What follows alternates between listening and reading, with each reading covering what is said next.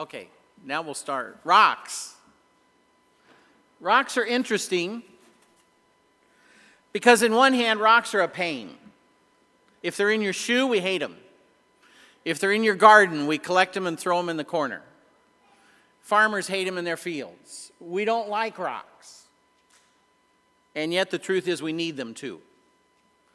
They're what makes our buildings strong. They keep our roads last longer. We polish them and wear them on our finger, and we spend a whole lot of money for those rocks. So we sort of like them both ways. The interesting thing is I think rocks had a special meaning for Peter because of a scripture that Jesus had said to him. When he said, I tell you that you are Peter, and on this rock I will build my church, and the gates of Hades will not be able to overcome it. I want you to file away those two words, because I know had I been Peter, and I think we would all say, that verse probably hung with Peter for his life.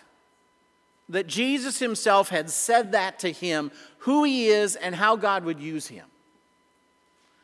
So I want you to file that away as we look at our passage in 1 Peter today.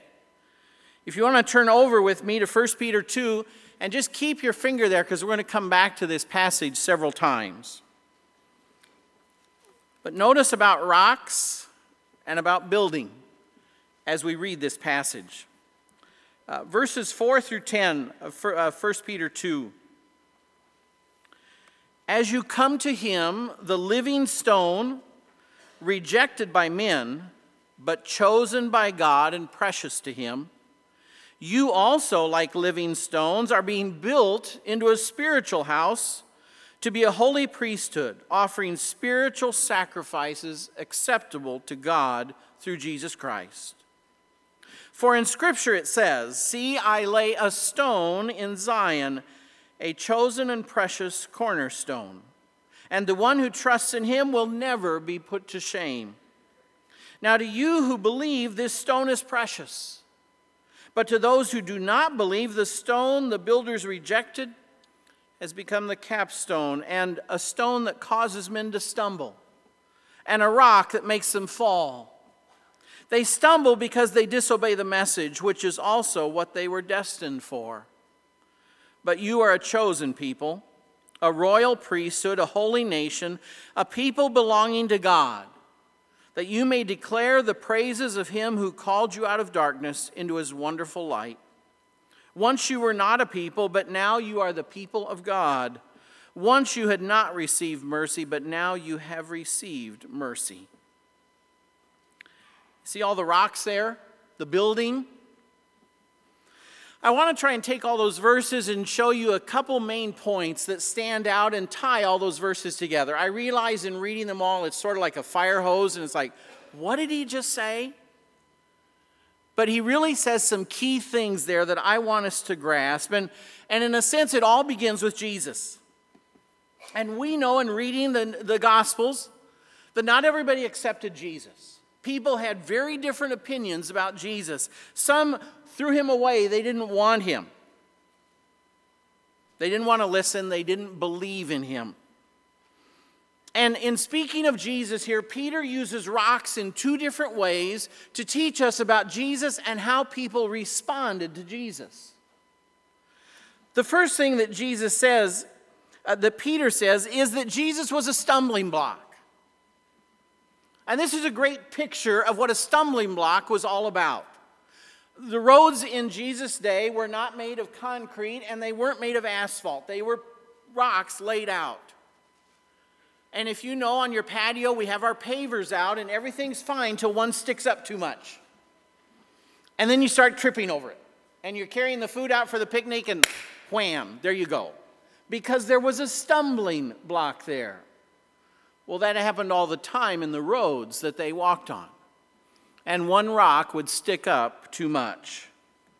And Peter said some people looked at Jesus that way. He's just a nuisance. He's a frustration. Why does he keep saying the kinds of things he's saying? Won't he just shut up? Leave me alone. Sort of that kind of reaction to Jesus. And Peter said the truth is that's how some people treated him. just as that's how some people may view Christians today. The other thing that Peter said about Jesus is that he's a cornerstone. And this one, maybe we all need a little background today to understand what that means, because we don't use cornerstones today. I can't walk, can I? Darn. You see, we have different tools when we build buildings. We think of a cornerstone today as the last thing you put in the building when it's all done and you get the mayor there and everything puts a cornerstone in. That's not how it was in Jesus' day.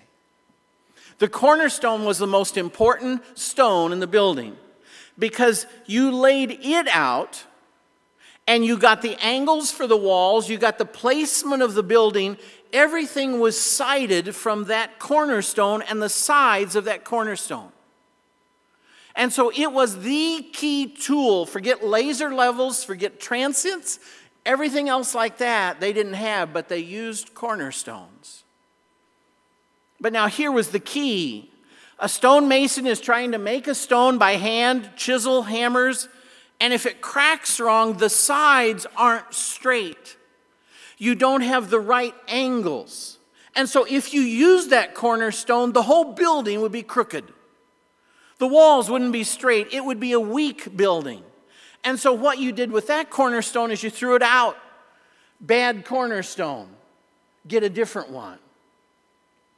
And some of what people did to Jesus is they said, we can't listen to him. We can't let him lay out our lives. We can't follow his teachings. He'd give us a bad life.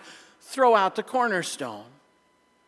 And that's how some people responded to Jesus. Peter says, the problem is each of us is faced with a test when we see Jesus.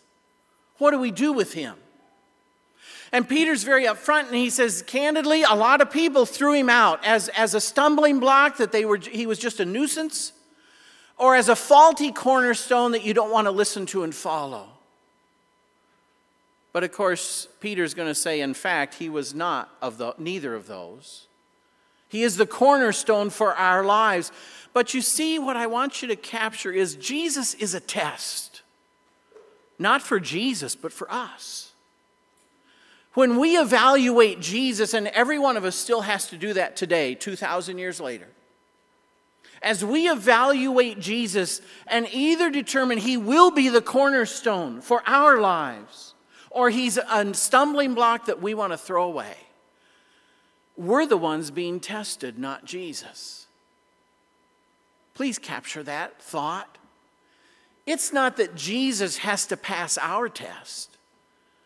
Do we pass his test? Do we accept him not as a stumbling block, but as a cornerstone for our lives? That what he says, what he teaches, how he lived, lays out the angles for our lives. Determines where we place our life and how we build, and all of that flows out of Jesus. That's the question we each have to answer when we determine what we do with Jesus. Now, as we've talked about people having an opinion about Jesus back then and today, Peter also wants to point out, well, God also has an opinion about Jesus. And he states that right there. What does God think about Jesus? Well, he says, first of all, he is chosen by God. He is special to God. Jesus has God's full approval. God thinks Jesus is great, and that the work Jesus is doing is right in line. It is correct. It is a life we can and should follow.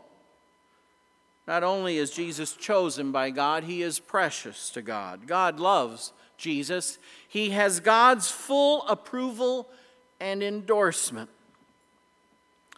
And in fact, it is God who has chosen and said Jesus is fit to be the cornerstone for all our lives, for the church. Jesus' angles are straight. His sides are the way they should be. You can line up down them. And the life we build, the church we build, will be what God wants.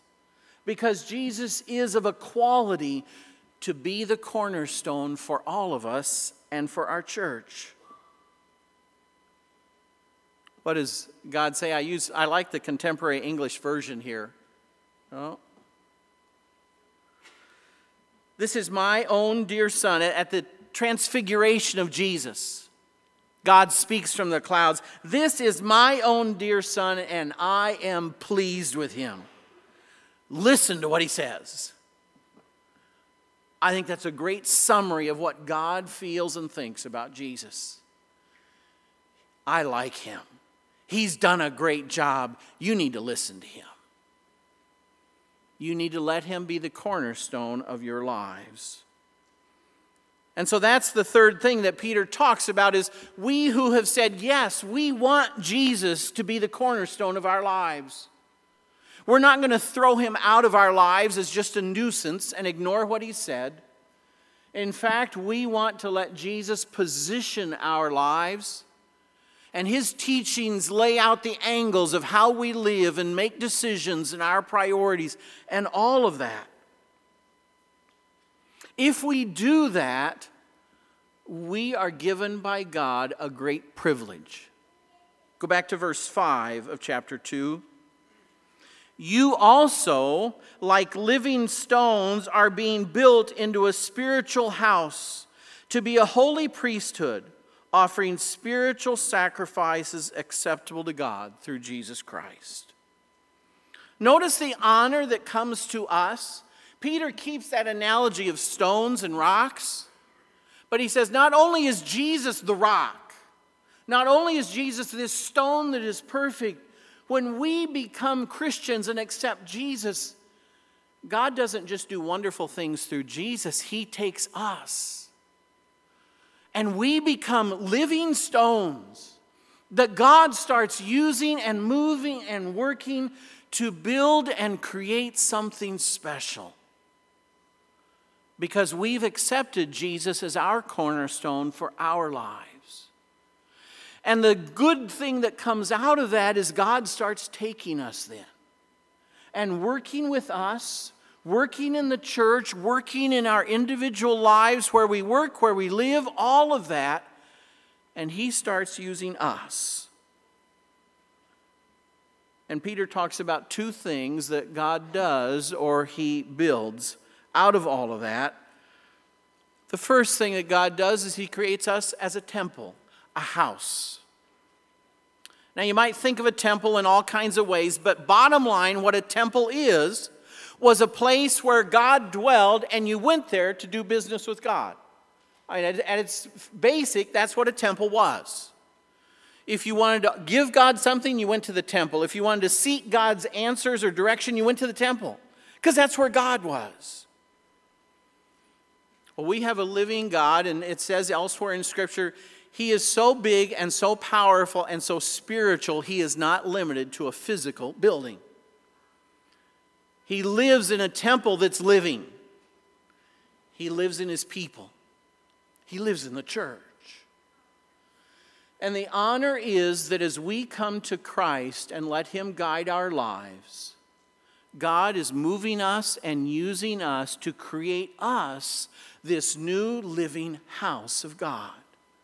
His temple today, where God dwells, where people can come to find God, where people can come and give their lives to God, where they can meet God.